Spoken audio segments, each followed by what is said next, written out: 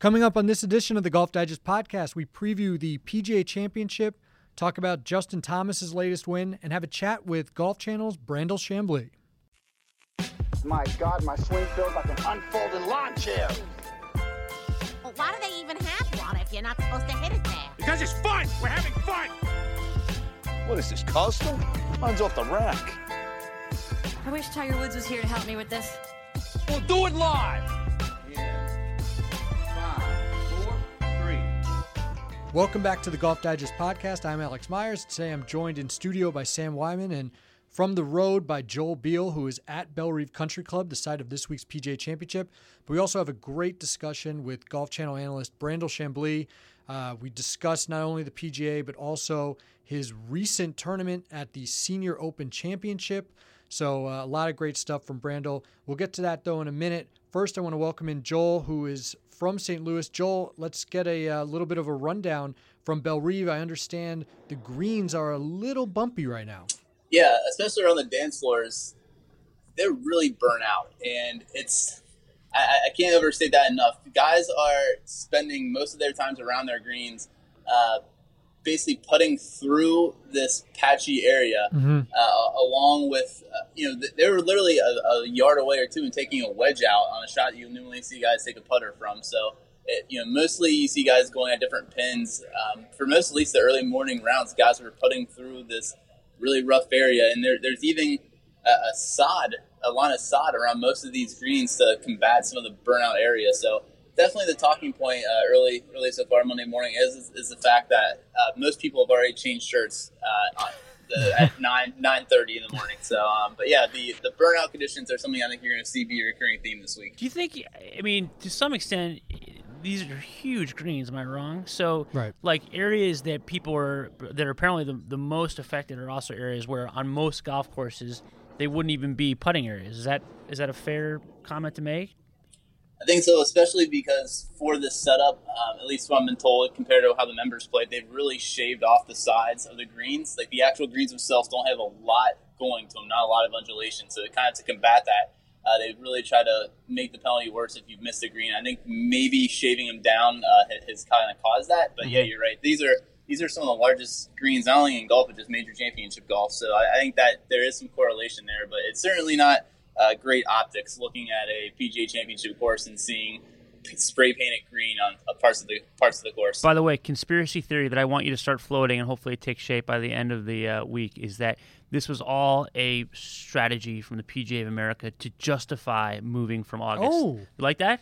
That's a good point. I just made that up completely. Well, so. and obviously Sam's talking about this will be the last time that Glory's last shot will be Glory's last shot in August. It'll move to May next year. So. Yeah, that's true. You might not have as many burnt out. I mean, you won't. No, but you could say, listen, look, it's just not in the best interest of this tournament to have it in August. Well, and it changes what venues you can go to. Yeah, what were you going to say, Joel? It is funny, though, how the reaction to those photos has been pretty strong. It's amazing that we just came like 3 weeks ago where burnout was considered charming at Carnoustie, but if it happens here in America, it's like this great travesty. Funny how this perceptive change depending on the tournament, of course. That's true. But then there's burned out, which, like at Carnoustie, they were basically putting on the fairway through the green and there's no difference.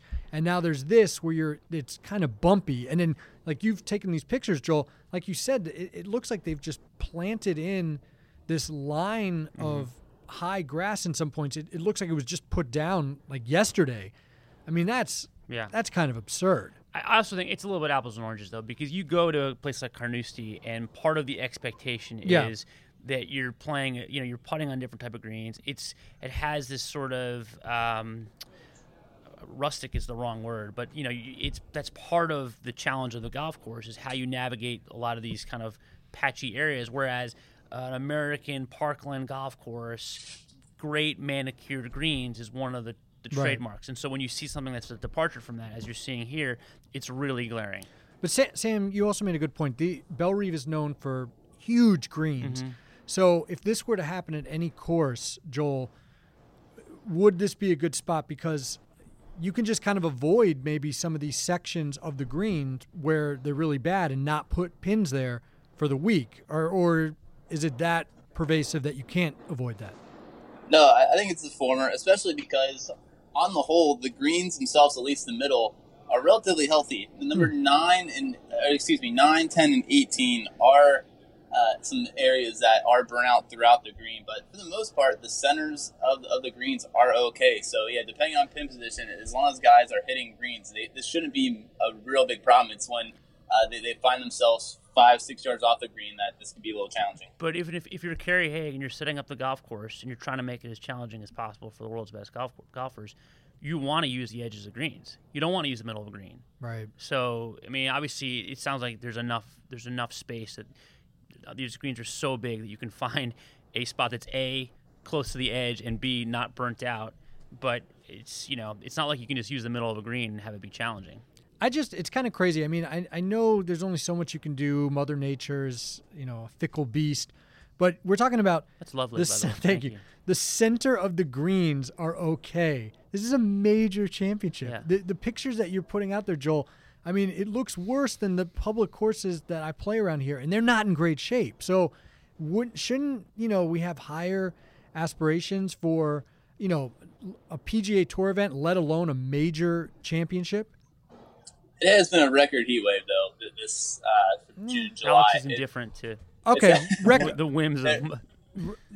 a record heat wave. But, Joel, let's be fair. If this was the USGA, they'd be getting killed already. I mean, I know it's early in the week. Maybe the PGA will get killed. But in fairness to that point, the PGA of America has built up capital because of the lack of incidents like this. Like, they haven't had a backlog of, questionable setups where, suddenly it's like it reaches a boiling point. The reason why the USGA would get ripped upon is because they've had a number of incidents like this. Not like this, but questionable setups.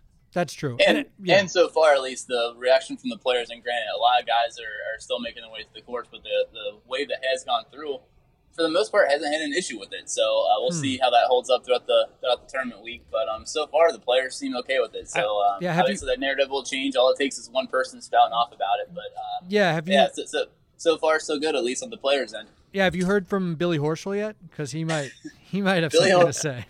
Billy Horschel's on number 6 right now. I'll try to catch him off the 9th green, see if he is, and words to listen to share. Obviously, he was the most demonstrative at Chambers Bay, where we had, bumpy greens there. And those didn't even look as bad as what you've been showing us, Joel. But I guess that was, again, through the middle of the green, even, that Dustin Johnson's last missed putt there. Some people thought maybe it hit a bump or whatever. But, yeah, Joel, I think it's interesting that you say there haven't been complaints yet, but it is pretty early. I don't know. I have a feeling we might hear some. I wonder for a second, though. I mean, Joel, you sort of alluded to this earlier that they've known about this for a while. Like, this has been sort of a percolating storyline, at least, kind of in the rumor mill that the greens have been bad. So if you go into this week expecting the absolute worst, and then you get there, you're sort of grading it on that scale. I think there's something to that. And I think there's something to be said, too, that these guys just went through this 2 months ago at Shinnecock, where, I'm sure compared to that, a couple of crisp greens don't seem that bad. And I will say, too, that the greens, again, only from 2.5 hours of observation, no one's second shots are flying off the green. These are actually pretty wet for the most part, so the greens are holding. Now, I think that's a bigger point of contention for players rather than pointing through some crisp grass. It's not having their second shots hold, so... that being said, it's supposed to rain on Tuesday. After that, it's supposed to really dry out the next couple of days. So if that comes in, we could be hearing a different tale from players. But yes, like I said, so far, guys don't seem too upset about it. Okay, well, let me, we've been kind of knocking the course a little, and I'm excited to see it because I really haven't seen much of Bellerive. Obviously, it hosted, the last event it hosted was the 2008 BMW Championship. And I just wanted to mention the leaderboard from that event is crazy. Camilo Villegas won. Dudley Hart was runner-up. Jim Furyk, Anthony Kim, Stephen Ames, KJ Choi, DJ Tran, Tim Clark. So hopefully the leaderboard's a little more exciting. That's a quintessential 2008 leaderboard. You got a Brett Wederick in there, and it's kind of... I mean, other than Anthony Kim, who, R.I.P., wherever he is, that's a pretty... Joel, I mean, I'm hoping we're going to get little better from that. Well, you're not a big Dudley Hart guy? Yeah, Dudley Hart. But I will be, to be fair, the last time the PGA was there, Nick Price won 1992, and Gary Player won the 1965 U.S. Open. So It has produced a couple great winners, obviously. Joel, again, we've been kind of knocking the course, but other than the greens, what have you – because I know you walked around a lot to kind of see these greens. What are maybe a couple holes that stand out for you as being maybe very key holes this week? 17 certainly sticks out. You have water running all around the right side, but it's a hole where guys could go low if they or could make an eagle if they have a really nice drive. Mm-hmm. Even the 10, 11, 12, it's not necessarily a tight course here, but those three holes can kind of get guys into trouble. So it's not necessarily going low there, just kind of holding the ship steady.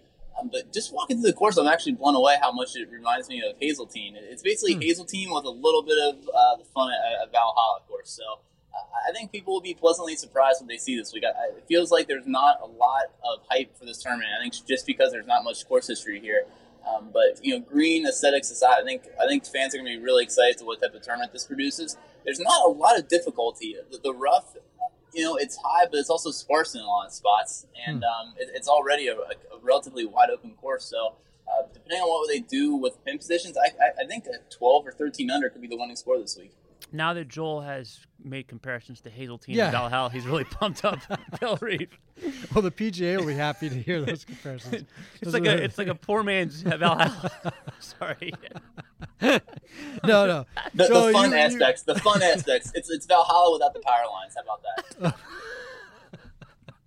High praise indeed from Joel Beal. No, Joel, you actually do sound like you're into it. You mentioned kind of the scoring opportunities. There are only 2 par 5s, correct? And they're both about 600 yards. So, are those going to be very gettable and, or are they difficult par 5s? No, especially number 8. It's 600 yards, but off this Zoysia fairway, balls are rolling out relatively far. So, on a couple of groups I saw go through, everyone reached number 8 pretty easily. So, I think par 5s will still be a scoring opportunity despite their length. Even there's a couple par 4s in the 500 yard range. They're going downhill, so it's not really a long course. I think it's measuring in around 7,300 yards. I think you're going to see kind of what you saw at Firestone, a lot of driver and 9-iron pitching wedges in this week. Okay. Sam? Alex, before we go on, I just want to talk for a quick second about Golf Digest Schools, our new cutting-edge video instruction platform offering more than 250 classes on every part of the game and featuring the leading teachers in the game, from Butch Harmon to David Ledbetter to Michael Breed. These are not quick tips that you find on YouTube. These are full game improvement programs meant to be followed step by step as if you were working with a pro. It's like Masterclass meets Netflix, but even better because there's the added promise of feedback. With Golf Digest Schools, you can send videos of your swing to a pro to be analyzed and consult with an equipment expert to make sure you're getting the most out of your clubs. It's like having the best minds in golf at your disposal wherever you are, on your phone, laptop, or TV screen. To sign up for Golf Digest Schools, go to golfdigest.com/all-access and use promo code SCHOOLS to get 30% off on an annual subscription. Again, that's golfdigest.com/all-access and use the promo code SCHOOLS. All right. Okay, so Joel, we talked about the course a bit. We've talked about that great 2008 leaderboard that it produced. Do you then think, you're saying it's not playing as long as what the scorecard says. Is this a course that a shorter hitter can fare well on, or are we looking at kind of the usual suspects, the longer hitters being the favorites here? I think the latter. Certainly we saw last year someone like Kevin Kisner was able to use just staying in the fairway as an advantage, but I think guys are going to be able to go a little wild here and not be penalized. So it's funny, there's been a lot of talk the past day or two about Rory McIlroy not really coming to the finish line, not only in the majors this year, but the few opportunities he's had at regular tour events. This sets up really well to his game. A course where really it's just about going as low as possible. And if you've looked at Rory's resume, not only at the majors, but just in general, he seems to do really, really well when it's, hey, make 25 birdies and you'll be good. So he's the guy that definitely jumps out. Someone like Paul Casey, who really has just played steady throughout the year. I think he's right up there in birdie average on tour this season. Even someone like Xander Schauffele, who's been really, really steady. Those are three guys that kind of jump out the board in terms of who has the game to really excel at Bellerive this week. Yeah, Rory is the second favorite at 12-1 behind Dustin Johnson, according to Las Vegas Westgate Superbook. But according to Brandel Chambly, he is the favorite to win the PGA. I know we spent some of our time talking to Brandel about Rory, why he likes his chances so much, and what we can expect from the scoring this week. Yeah, I mean, the thing about Brandel that's so fascinating is he's a guy who constantly generates headlines with the stuff he says, and it's because he's just got so many interesting takes on the game. Obviously, Rory being one of them, the state of his game and why he thinks he's good this week, but I thought some of the stuff he talks about with Tiger is really fascinating, and also just his own assessment of his game and kind of, wading back into competitive waters, which is, more complicated than it sounds like. Sure. All right, well, please have a listen to our talk with Brandel Chambly.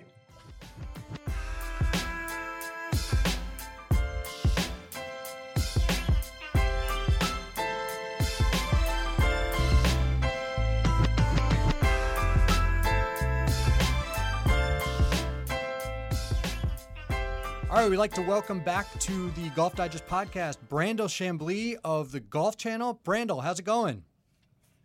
Terrific, thanks. It's been a nice year. I'm sitting here at the PGA Championship, and we're gonna dig in here and probably talk a lot about Rory McIlroy this week, because every single hole on this golf course goes right to left. I've never seen a golf course like this ever in my entire life. It's like Billy Casper from the 80s designed this golf course. So it's all good. We're going to have a good week here.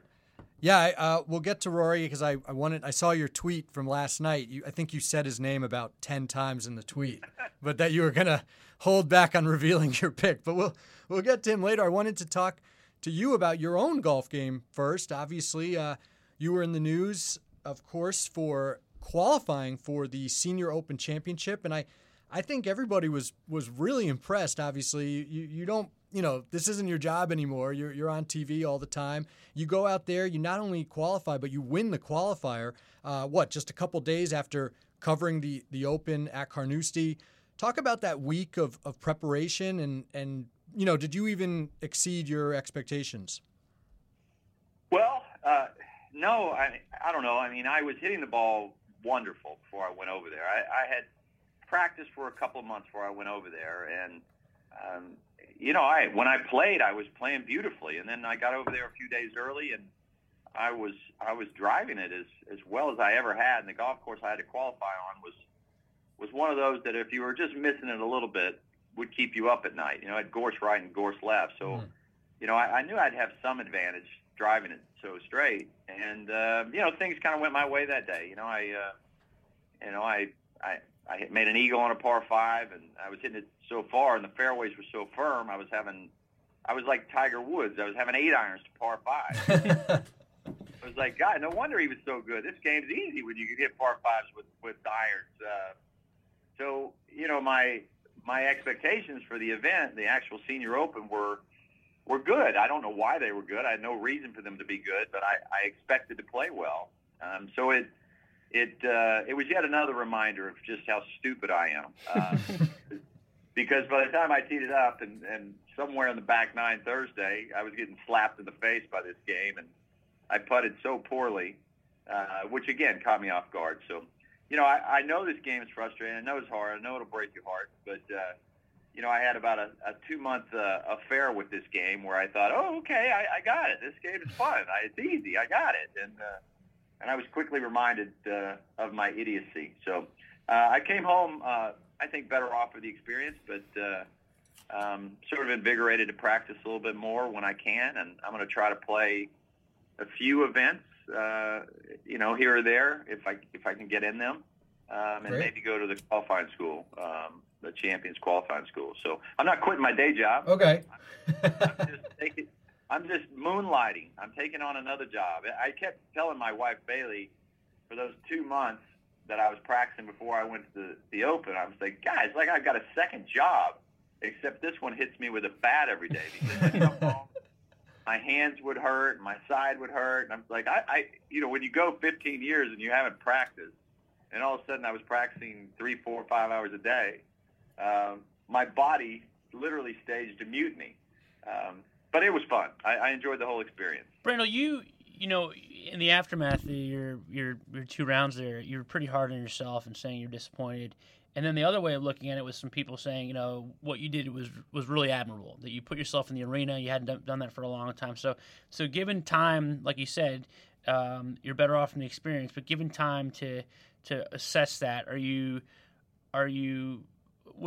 impressed by your own efforts, or you still feel like it was a disappointment in some ways? Yeah, I mean, I was disappointed, but you know, I do take a lot of heat, and you know, I kind of really wanted to play just to subject myself to the same heat that I just wanted to get out there. It's like, you know, all right, you know, you guys can have a crack at me. You know, it's fine with me. If the shoe's on the other foot, I'm fine with it. I totally get it. You know, my job is to analyze golf and everything that goes into somebody playing good golf. And, you know, I'm fine with somebody doing the same thing to me. It didn't bother me. And I do the same thing to myself. And I did putt abysmally. And I was a buffoon out there. You know, all those things are equally true of me. But you know, I love golf. I'm our audience. I am literally our target audience. I'm a middle-aged man who absolutely loves golf, and I love studying the game. And as I've been studying it, writing 2 books, one on the full swing and one on the short game, which will be out early next year, sometime middle March maybe next year. I've been sitting at home doing all this research, writing and thinking and studying, and I think, you know, I wonder if it would work on me. You know, I want to go out and pester around. You know, I want to use this stuff. I want to go out and practice and think about this stuff, because I didn't do it when I played golf for a living. You know, I'm the thing about playing golf for a living is, you know, you're really good at feels, but everybody relies on a teacher, and I think, I guess, if there's anything I want to, you know, in my broadcasting, in my commentary, I'm trying to remind the tour players that they're the geniuses and that they can learn everything they need to know about their golf swing and about the golf swing in particular just by going on YouTube and reading. And that way they're at least armed with information when they turn their games over to teachers. They can literally turn around and go, no, I disagree with you because nobody did it that way, or this guy did it that way, and I swing like that guy. And, you know, it's a much better relationship, I think, teacher-student when the student is not flying blind. Mm-hmm. And that's kind of how I was treating myself as sort of a guinea pig. And I really did enjoy the experience. Sure, playing the game, not playing well, it was a bit misery, you know. But once I got over with it, I was like, you know, I got to play St. Andrews for a week, and it was beautiful. It was a lot of fun. Yeah, I think everybody loved your honesty. You mentioned the buffoon line, that you putted like a buffoon. I think everybody got a kick out of that. But, you know, obviously, how different was this for you? It had been 10 years, you know, since a real tournament. How different was the pressure? And then you add on top of it, obviously, you know, your day job. You know that there are people out there, you know, for whatever reason, rooting against you. Did you feel that extra pressure? How different was that when you teed it up? Well, I knew it wouldn't do me any good to think about that stuff. So I'd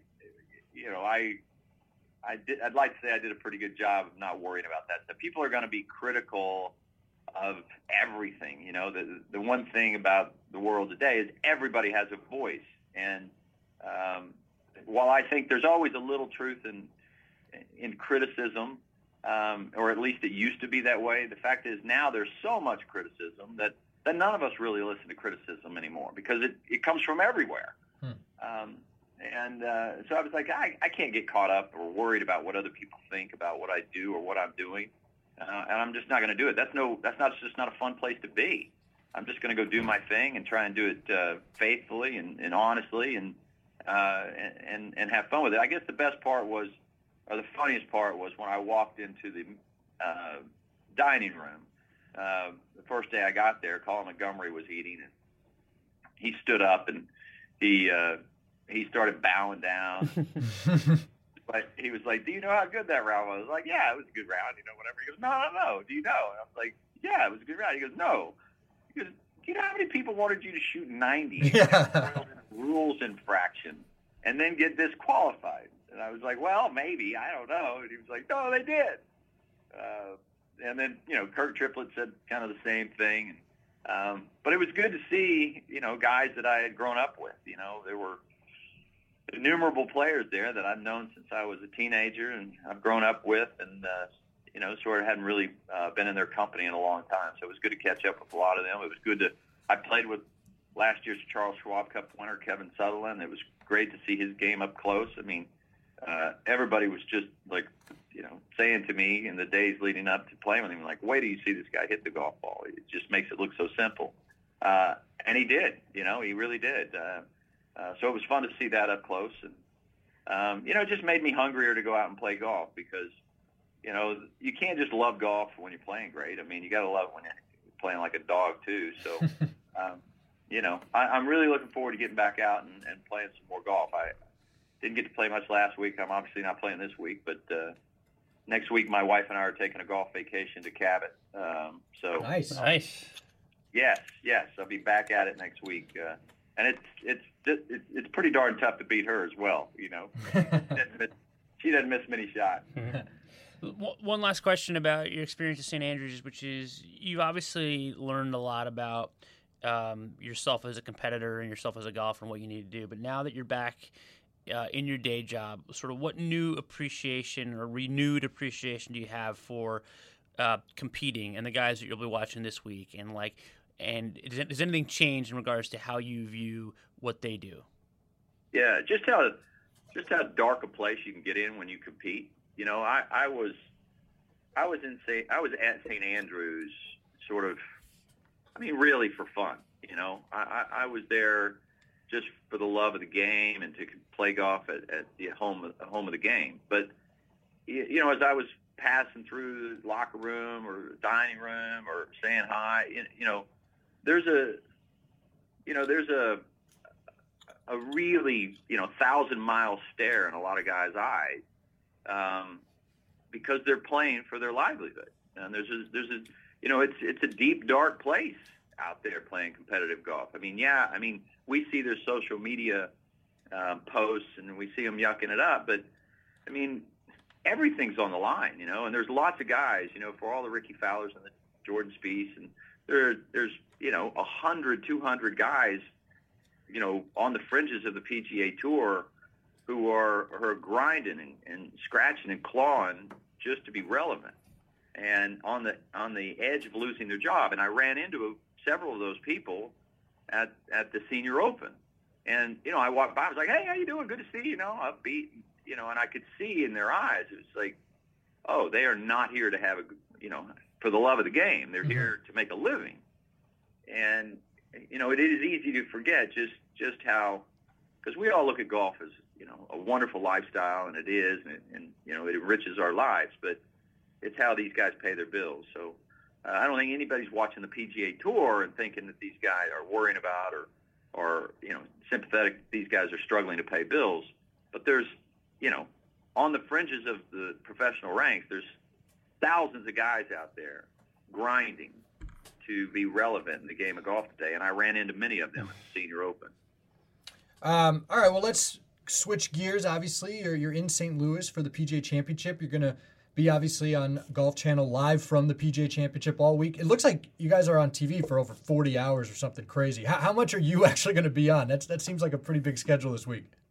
Yeah, I'm maybe, let me see, do the math here. I'm 14 hours. That's it. Okay.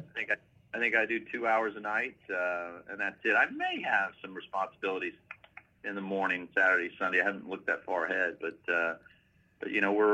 we're on 6 to 8 o'clock. I think most nights, and that's it. So I'll just be doing my normal, watching the golf, reading the newspapers, reading your columns, reading your tweets, and then trying to put sense to all that stuff and take it on the air. The hard part of my job is that by the time I go on the air, everything that could possibly be said about the golf has already been said. Right. It's like, what else is there left to say? That's my job, is to sit around all day long and watch and listen. And it's like, all right, I gotta come up with something else to say that nobody else has said. That's not always that easy, but that's what I'm doing all day long. Yeah, no, I've seen you in action at the Players, working behind the scenes, really grinding, looking at stats, looking at everything else. What, you mentioned that, though. It's funny. Do you watch anything other than golf? I wonder, just because it seems like you are always watching golf, always paying attention, and now in your free time you're playing golf. What else is there for Brandel Chamblee? Well, if you want to know, the only other interest really that I have is reading. I don't watch football. I don't watch baseball. I don't watch basketball. I watch a little horse racing. I watch tennis during the major weeks because otherwise you can't find it. Right. And that's it. For my, if you ever run into my wife, she'll tell you that the hardest thing for her to get me to do anything, she has to steal my books from me. She'll put her foot down and say, "You are not reading today." So that's it. I'm a closet geek, so to speak. In golf, that's it. I'm pretty much all day, every day when I'm not reading, studying golf, and I'll take a break and read for an hour, and then I'll come back and study golf. But no, I grew up loving football and riding horses. And I was going to ride horses in the rodeo for a living when I was, until I was 13 or 14 years old, and they started falling over on me. But I did, I grew up on basically a ranch doing lots of crazy stuff, riding horses 100 miles and roping cows and riding baby bulls and, playing football. And I was a through and through Texan. But once I discovered golf, I kind of got away from football, and, that's been my singular focus ever since. Sure. All right. Well, you mentioned Bellerive, of course, kind of like you haven't seen all right to left holes or a lot of right to left holes.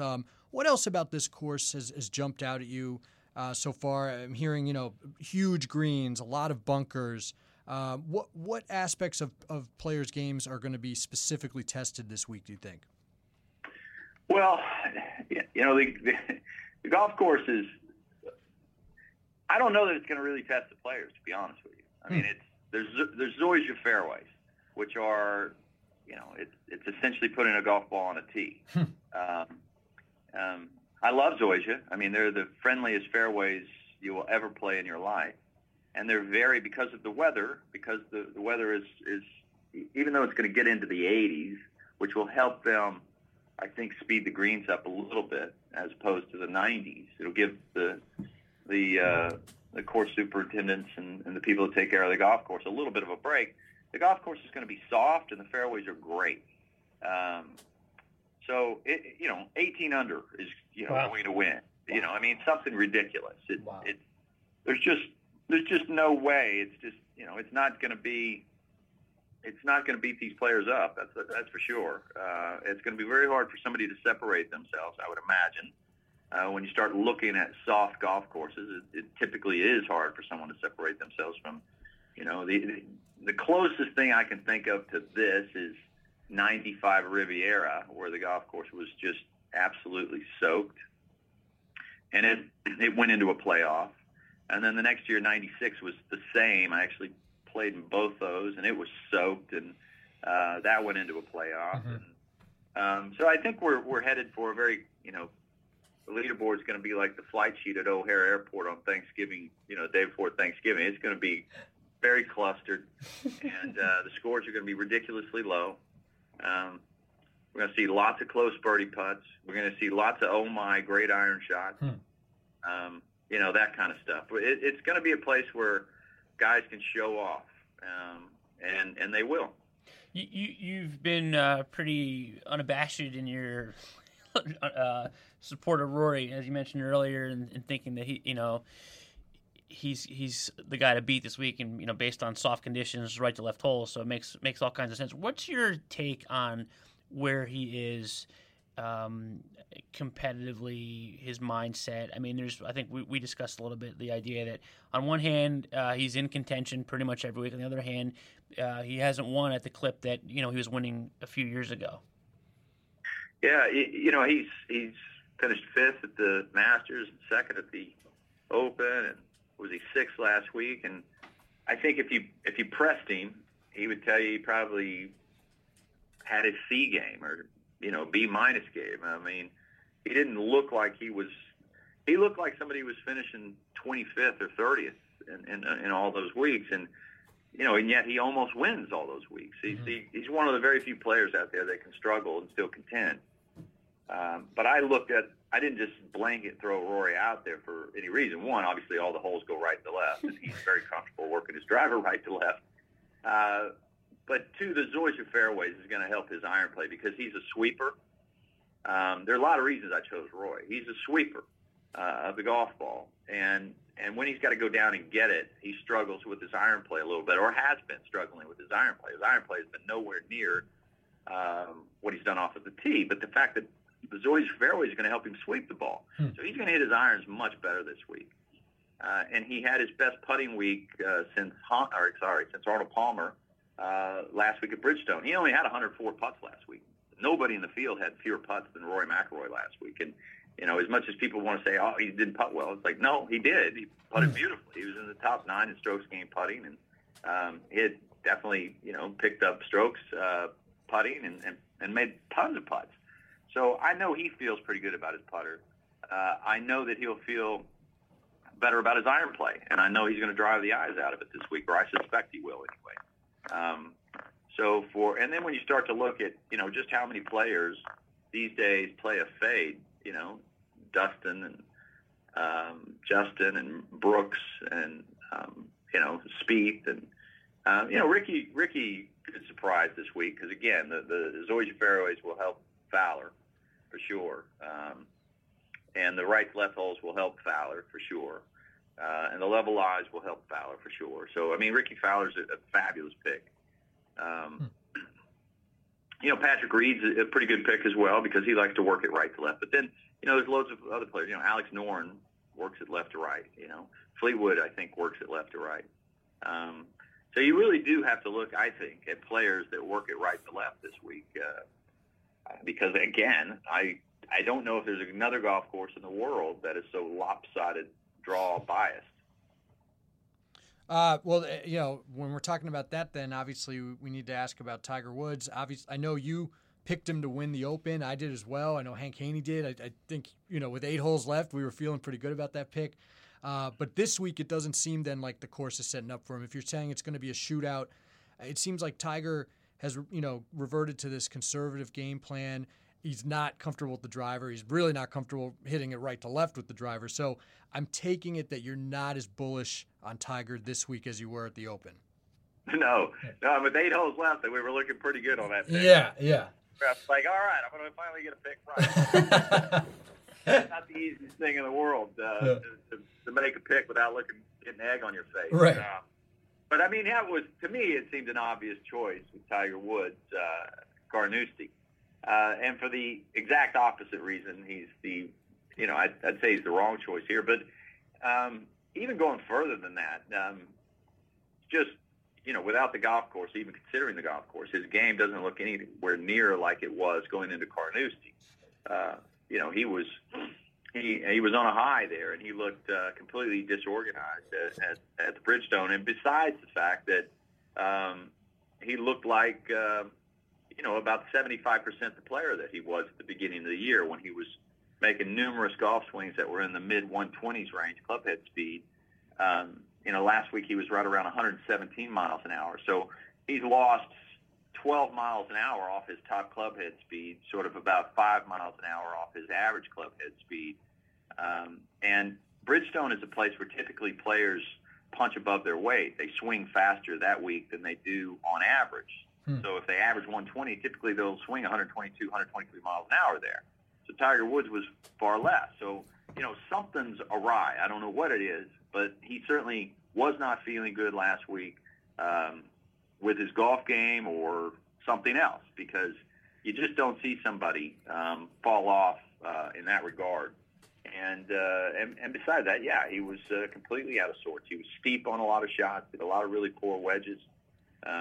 It's just, it was the first week since, actually it was the first week all year where I felt a little a little uneasy even watching him play the game. It just wasn't Tiger Woods, not by a long shot.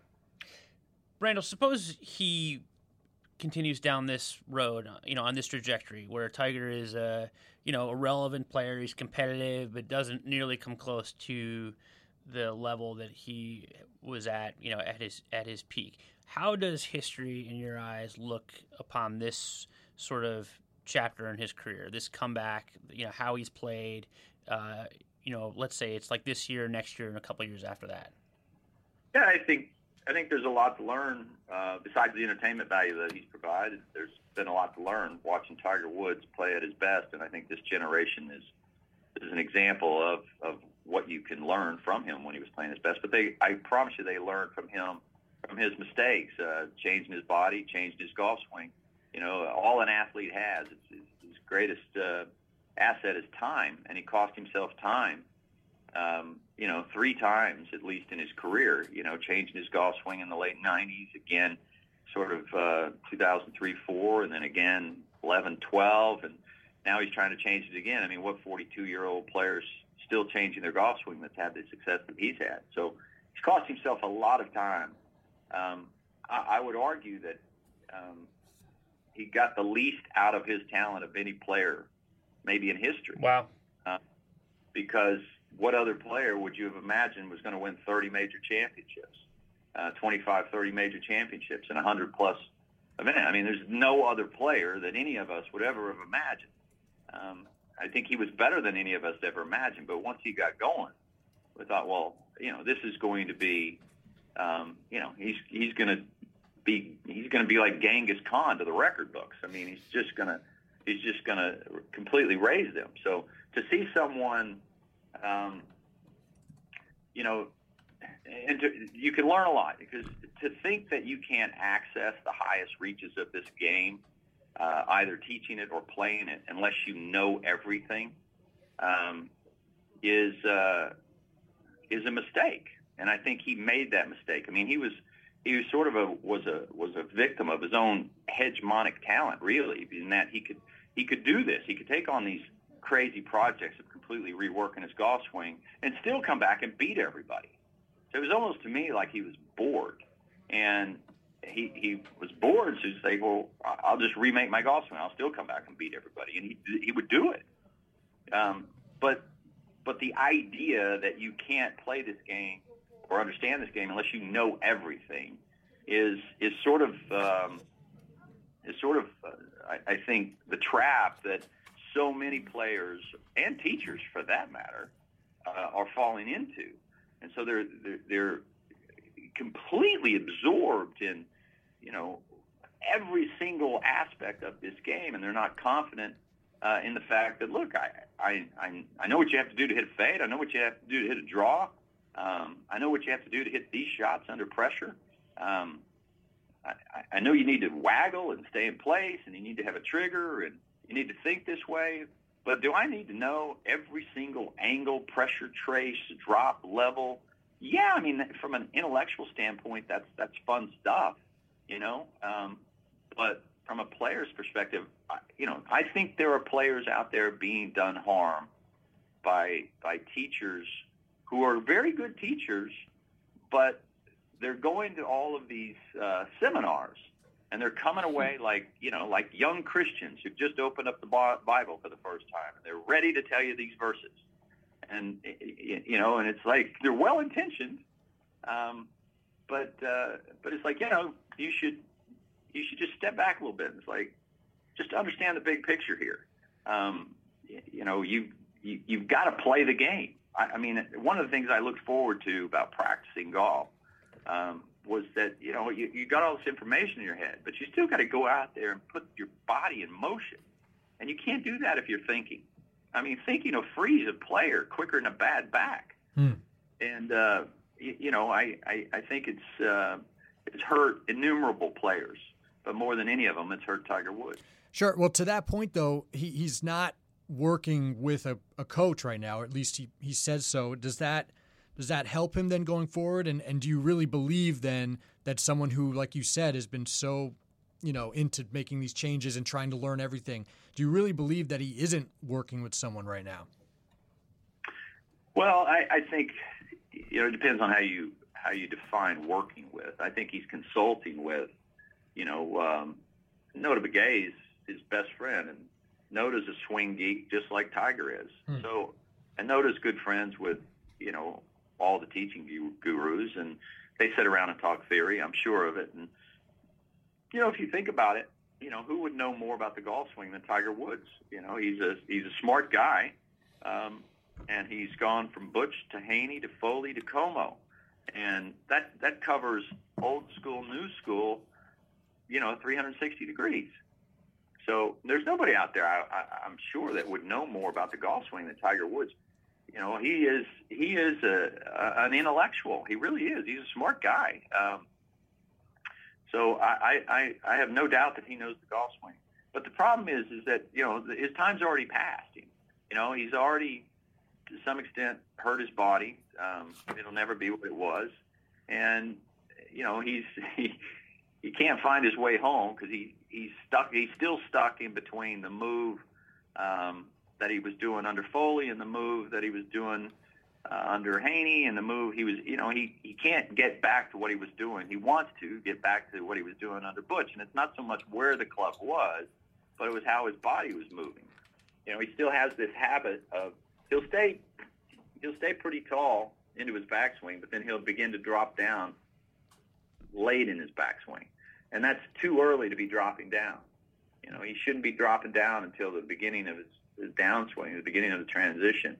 And because he drops down in his backswing and then further drops down in his downswing, he has to jump up. And he'll say he does that to create speed, or he can create speed that way because he can't rotate to the extent that he used to. But it does hinder his ability to be consistent when you're losing your levels quite like that. Anyway, so I think that, he's lost, 5, 6, 7, 8 years on his career. He's lost the fluidity of his body, and he did all that by by going to the gym and by changing his golf swing and working out. Early on, he may have a good trainer now, but early on, I would argue that whatever he was doing with his trainer, it wasn't the best thing for his golf swing. It wasn't the best thing for his body. So let's consider an alternate reality in which Tiger calls you and says, hey, I've got 3 or 4 healthy years left of golf. I want to get back to a good level. What do you suggest I do? I tell him to call Butch. I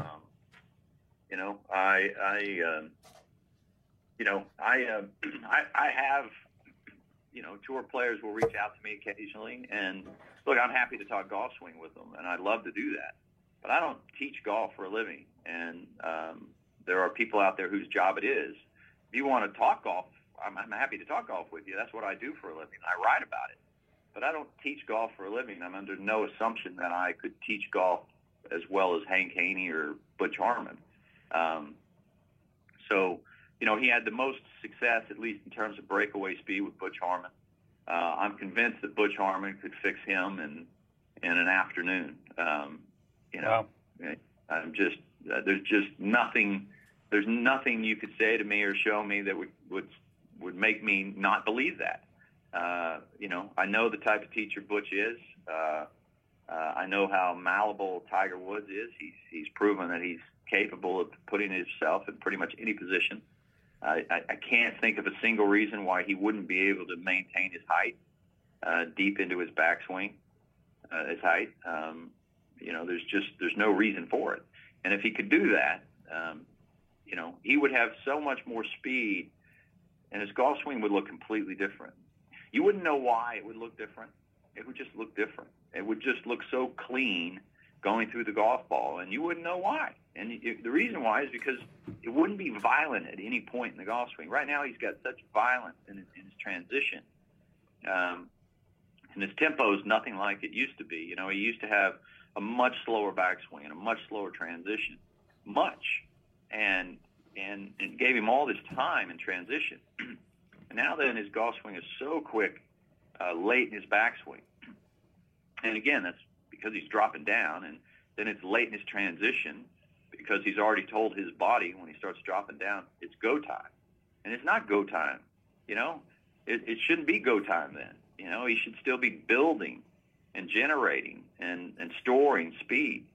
And so I'm convinced Butch could fix him in an afternoon. I'm convinced that, you know, if you're Tiger Woods and you want to squeeze every last drop of golf out of your frame, I just, you know, in my mind, I don't know why he wouldn't go see Butch. It's like, you know, this is your career. You know, I don't know why you'd be stubborn about it. I can't imagine that Butch would say no. Even, you know, he would, you know, Butch doesn't want to travel anymore. I do know that. So Butch is out very, very reluctantly. He comes out on tour anymore, but, you know, it's a pretty easy flight to Vegas. Vegas is a pretty good spot. I've been out to Butch's driving range. It's a pretty good spot where he's at.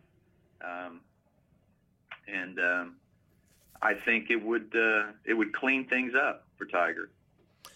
You mentioned you're happy to talk golf with any of the tour pros. I just wondered quickly, have any of them ever approached you and been upset with something you said on the air?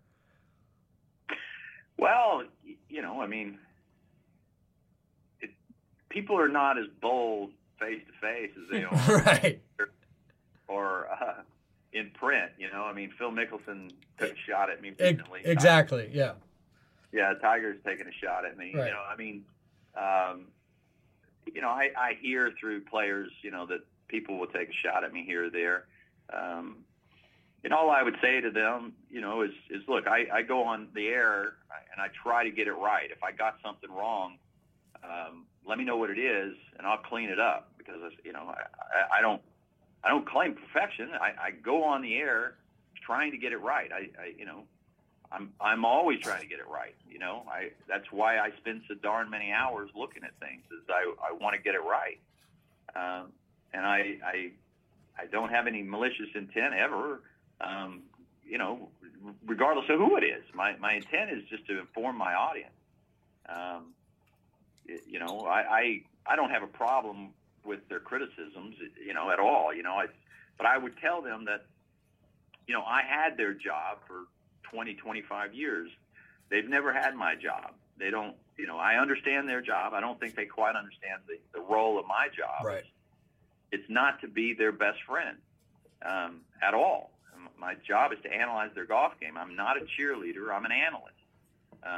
And that's kind of, you know, I think that's what some of them are not understanding. It's my job to say what is not obvious.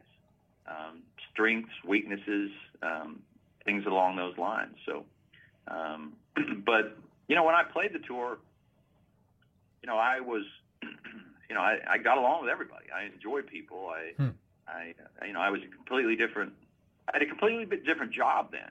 So I had a completely different, you know, I was on the advisory council of the tour, and so I certainly spoke my mind when I was on the advisory council, but otherwise I just enjoyed people and loved being around them.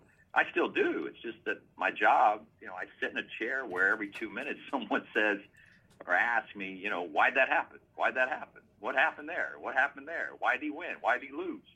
And you know, you gotta fight to have something to say. And by the time I've researched something for a day or days or weeks or months, I'm pretty well convinced of it. You know, and opinion, especially I think well-formulated opinion, makes people want to argue with you. And I enjoy argument. You know, I enjoy debate, and you know, so I can see why that riles people up sometimes. Sure. A couple quick questions on PGA. I just want to know, there's some pictures coming out. Obviously, the green's a little bumpy. Wanted to hear if you think that's going to be a big factor. We're going to hear players kind of complaining about that. And also, who are maybe, you know, we've talked about some of the big names. Who are a couple under-the-radar guys you kind of like this week at Bellerive? Yeah, you know, when the greens are real soft, obviously they're going to get a little chewy. That's inevitable. But the good news is they're soft, so aesthetically they won't look the best, but they won't roll anything like you would think they'll roll from the aesthetics. You know, again, I remind people to go back and watch the tapes of the '95 PGA Championship, and Elkington made putts from everywhere, and he had 106 putts that week. You know, I think he made 2 20-footers or 30-footers on 18. You know, I mean, he in the playoff and in regulation. So, you know, it had no ill effects on the putting of the players. It just looks like it's going to. So, you know, players will complain a little bit, but this won't be Chambers Bay. I'll put it that way. Okay. Won't be anything like Chambers Bay. But you know, when you go down the list and you start looking at other players, again, you know, I would throw in a Ricky Fowler. You know, he's a top 10 player in the world, so that's certainly no dark horse, so to speak. But when you start looking at, you know, down the list, you know, Tony Finau is a player that you would have to look at. I know Bryson DeChambeau has been in the news lately for a lot of crazy reasons, but he's you know, ball striking wise, you cannot ignore him. Right. I mean, he's a real talent. Yeah. It really is. You know, I mean, you'd have to look at him. And again, Louis Oosthuizen, you know, because he works the ball so easily right to left. And I'll throw one out that won't be on anybody's radar, but Chasson Hadley, there's only a couple people on tour that hit the ball better than him. And he works the ball right to left. I was looking at him last night. If we'd had a segment, I'd certainly brought him up just because of the way he sweeps it. You know, I mean, I'm mostly looking at guys who sweep the ball this week, pickers, and guys who can work it right to left and good ball strikers. So they're going to have a big advantage. It's you know, there's but the idea that anybody can win these events is crazy. It's just not that. It just doesn't happen. I mean, you know, again, you know, the top 50 in the world. Primarily, they dominate major championships. They absolutely dominate, and I mean, you know, it's a nice romantic story that anybody in the field can win, and this is a deep field. But no, you're not going to beat Dustin. You're not going to beat Justin Rose or Justin Thomas. Justin Rose is somebody we didn't even talk about last night. But if you look at his major championship year, the best major championship year Justin Rose ever had was 2007. He led the European Order of Merit that year. But he didn't finish worse than 12th in a major. He was nowhere near the player he is now then. But I think he played with more freedom then because he wasn't working on his golf swing. I think, you know, I know he's crazy, always working on his golf swing in a good way. I love the guy. But to whatever extent, I think they're just doing maintenance now. And, you know, he's run into this part of his year where it's the latter part of his career, but he's still playing fabulous golf. I mean, he's playing like a kid who's late 20s. So I, you know, it would surprise no one if Justin Rose won. You know, if I had to pick my favorites, I'd go Rory, Rose, Fowler right now, and I'd put them in that sort of order. And that's, you know, look, I mean, Justin played great, but there's always a general malaise after you win, and you know, I think he'll be there. I really do think Justin will play well. But I would definitely look at Rory, Rose, and Fowler. Those are, you know, the three guys that I'll be watching for sure. Okay. Well, sorry, I know we've taken too much of your time, but not Tiger and Phil. I just had to ask you about the match. Quote, the match between them on Thanksgiving. Your opinion on that before we go. Well, they're both. You know, they've become quite showmen. I mean, I know Phil's always been a bit of a showman, but the fact that they are sort of in this bromance, I think it'll be good TV. They'll give each other grief. I mean, I'm kind of privy to the needle that they give each other on the buses at the Ryder Cup, and they're both really good at giving the needle. Right. So you can imagine they're going to be giving each other the needle. They're going to be trying crazy shots. They're going to be trying to you know, Tiger's going to outdrive Phil, and because that's all Phil really wants to do is hit it far, and he can't do it anymore. And so he's going to give Phil the needle. No, it should be great entertainment. It really should. I mean, it's not going to prove anything. It's just going to be entertainment. And I'll be like everybody else. I'll watch it. You're talking about arguably the greatest player of all time with with the second best player of this generation. So, and they're charismatic people. They're amazingly charismatic people. So it'll be fabulous. I'm all for it. If somebody's happy to pay for it, right, I'm happy to watch it. It'll be fabulous. It'll interrupt a little bit of football that I do watch. That's not the only time I watch football, but I'll be front and center. Hell, I may even be out at the event. Who knows? Oh, wow. All right. Well, Brandel, thank you so much for your time. We really appreciate it. Well, obviously, everybody out there will be tuning into Golf Channel all week to get your takes after these long days in St. Louis on live from the PGA Championship on Golf Channel. So thanks again, Brandel. Sam? Brandel, thanks a lot. Always great stuff. Yeah. All right, Sam, Alex, really nice talking to you guys. I really enjoy it, and always enjoy. I have been reading Golf Digest, every magazine, every month since I was 13 years. I wish I had them all. Wow. I don't miss it. I appreciate what you guys do. You guys do great work, and the game's better off because of you guys. So I really appreciate it, and look forward to seeing y'all down the road. Oh, thanks, Brandel. We'll see you out there. Take care. Here. Bye-bye.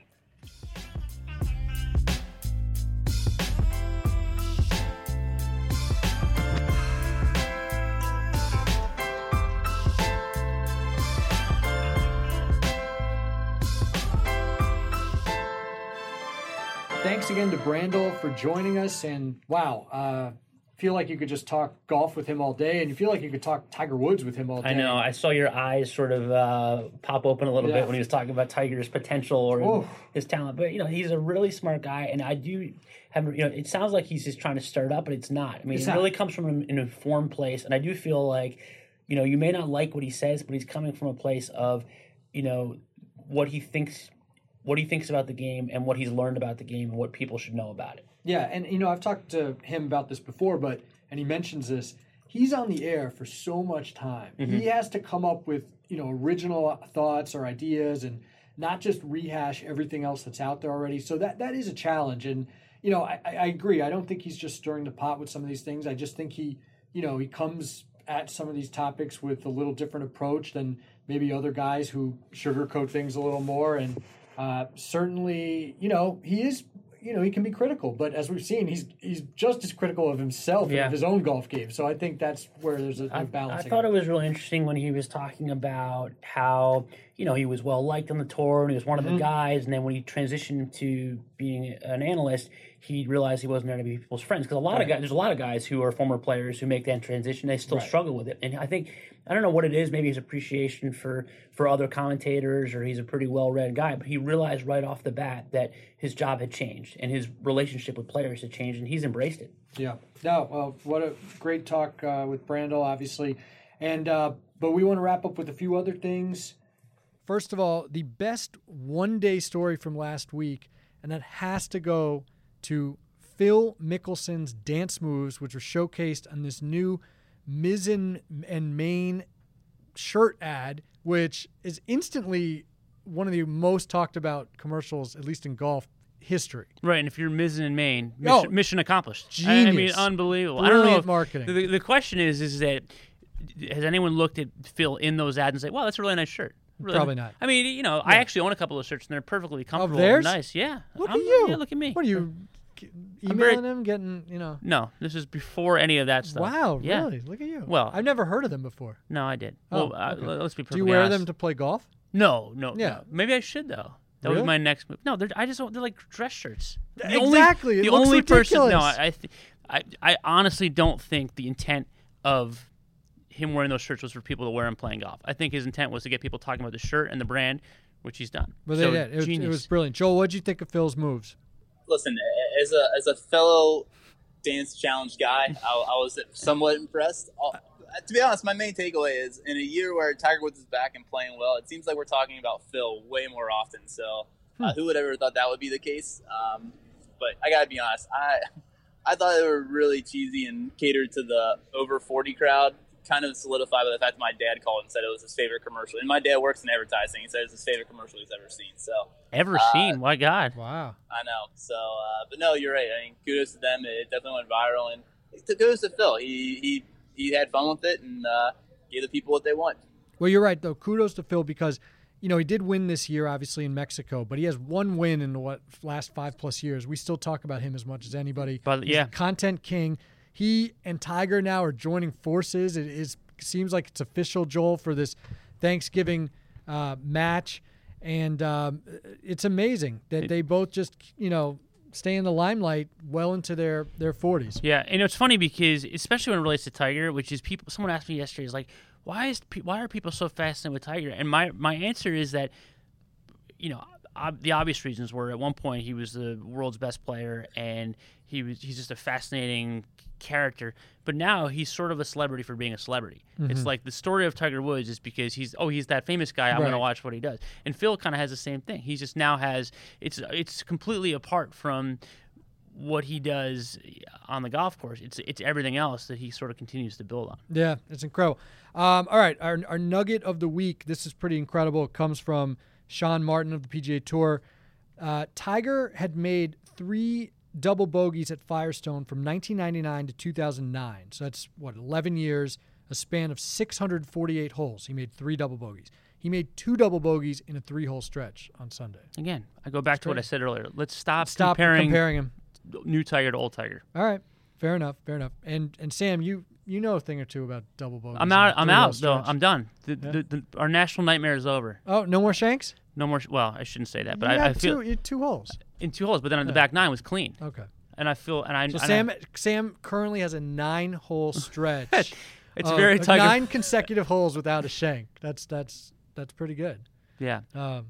I was going to announce my retirement from shooting in the 70s because it had been like over a month. I was going to hold a retirement party, invite everybody, but I actually shot in the 70s yesterday, so I'm back. Congratulations. I just needed to play a really easy course because obviously if I go to a real course, I can't do it. So, all right, enough about our own golf game. Guys, let's end with some PGA picks. Joel, you are the man on the ground. I will let you go first. Who is kind of your main pick and maybe who's a guy under the radar? I think this pick qualifies us both. This guy has finished in the top 10 every major this year. He's a long hitter. I think we've been all waiting when this breakout's going to happen. I think it's this week. It's Tony Finau. Wow. Yeah. The health is right there. He's right on the precipice of trying to gain an automatic qualifying bid for the Ryder Cup when this week will do it. I think a lot of people have been wondering when he's only has 1 win right now. And right. It's at the Puerto Rican win. So yeah, I think this is when we see it. Yeah, I think this is where he gets it done. Okay. All right. Again, though, I go back to expectations. Like, he's a perfect guy. This is probably the first major where people were like, wow, Tony Finau, how is he going to play? And people are sort of circling You're right. him. And so suddenly it's a different dynamic because you would never go to a major wondering what he's going to do. You're right. At the Masters, he had the dislocated ankle. Yeah. Nobody thought he was going to do anything. T7. Then he had another great finish at Shinnecock. And then even at the Open, nobody mentioned him. Right. Oh, it's links golf, totally different. Does it again. You're right. It's totally different coming in with expectations. But I do like him. I think he's definitely he's found something out at majors, and I hope he makes Ryder Cup because he's an interesting guy. Yeah. I like him. So. And he's the only guy this year to be in the top 10 in all 3 majors. So that's pretty good. Sam, who? Speaking of another guy who's had a pretty good run in majors this year, most notably at Carnoustie, is Kevin Kisner. I had mentioned that I thought it was going to be a sort of fringe top player. So Kevin Kisner is certainly a very worthy tour player, and was in the lead at Quail Hollow a year ago and had the lead at Carnoustie. So certainly has the game to contend in majors. I do feel like this golf course, especially with the big greens, despite what we were saying about the conditions, it's going to be a guy who's just going to make a ton of putts, and I feel like he's the type of guy who can get really hot with a putter. So Kevin Kisner's your pick. He's my pick. That's it. And I'm owning it. Yeah. Okay. All right. I'm going to go with Jason Day. I know he really faltered down the stretch at Firestone after he actually did get within 2 shots. I think, he's such an explosive player. The reason why he hasn't done much since those 2 early wins is, frankly, he doesn't play that much. He's only played 5 events since his last win.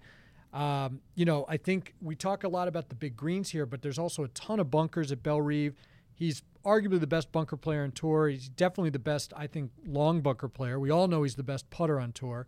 I like Jason Day to win a second PGA Championship. I mean, he's another guy like Dustin. He should have more than one major. But he hasn't dominated in the fashion that Dustin has the last 2 years. I mean, he certainly had a stretch where he was dominating. Yeah, but he had his 1 year stretch where he dominated. But still, I think, what does he have, 12 wins? And he only has one. Well, again, if Dustin Johnson and or Jason Day end their careers with one majors, it will be a colossal disappointment. Definitely. So he's my guy. My under-the-radar guy, I think, Sam, you might have mentioned him a while ago, Kevin Na. Great short game. Obviously still riding high from that long-awaited second win at the Greenbrier. And I also like the fact that, unlike these other guys, although the guys you're picking are not great odds, but 150 to 1 nice. Odds. I mean, that's off the board. So that could be a nice hit there. So Kevin Na, the only bad thing is his best career major finish was a 7th place one time. I think he only has 2 top 10s. So, but if it's ever going to happen, Joel mentioned a guy trying to make a Ryder Cup for the first time would certainly propel him onto that team as well. I like Kevin Na. We've gone a long way without any serious Ryder Cup discussion this week, but I guess we still have some time before the team Yeah, is we still have some time. Right. And this is, again, like Joel said, I mean, this is a huge event. Obviously, a couple years ago, Jimmy Walker jumped from 30th onto the team, and we could see a lot happen here. I know that 8-9 spot is really close still between Webb Simpson and Bryson DeChambeau. So a lot going on this week. Yeah, Joel, enjoy it out there. Joel, you got any hot spots you're going to hit in St. Louis? Tell me your itinerary. I was going to hit the Cardinals game, and then I realized the Cards are out of town. I got to be honest, I've had a weird relationship with St. Louis barbecue. I feel like it's a bit over – it's like the Gary Player of barbecue. It's like very, very, very good.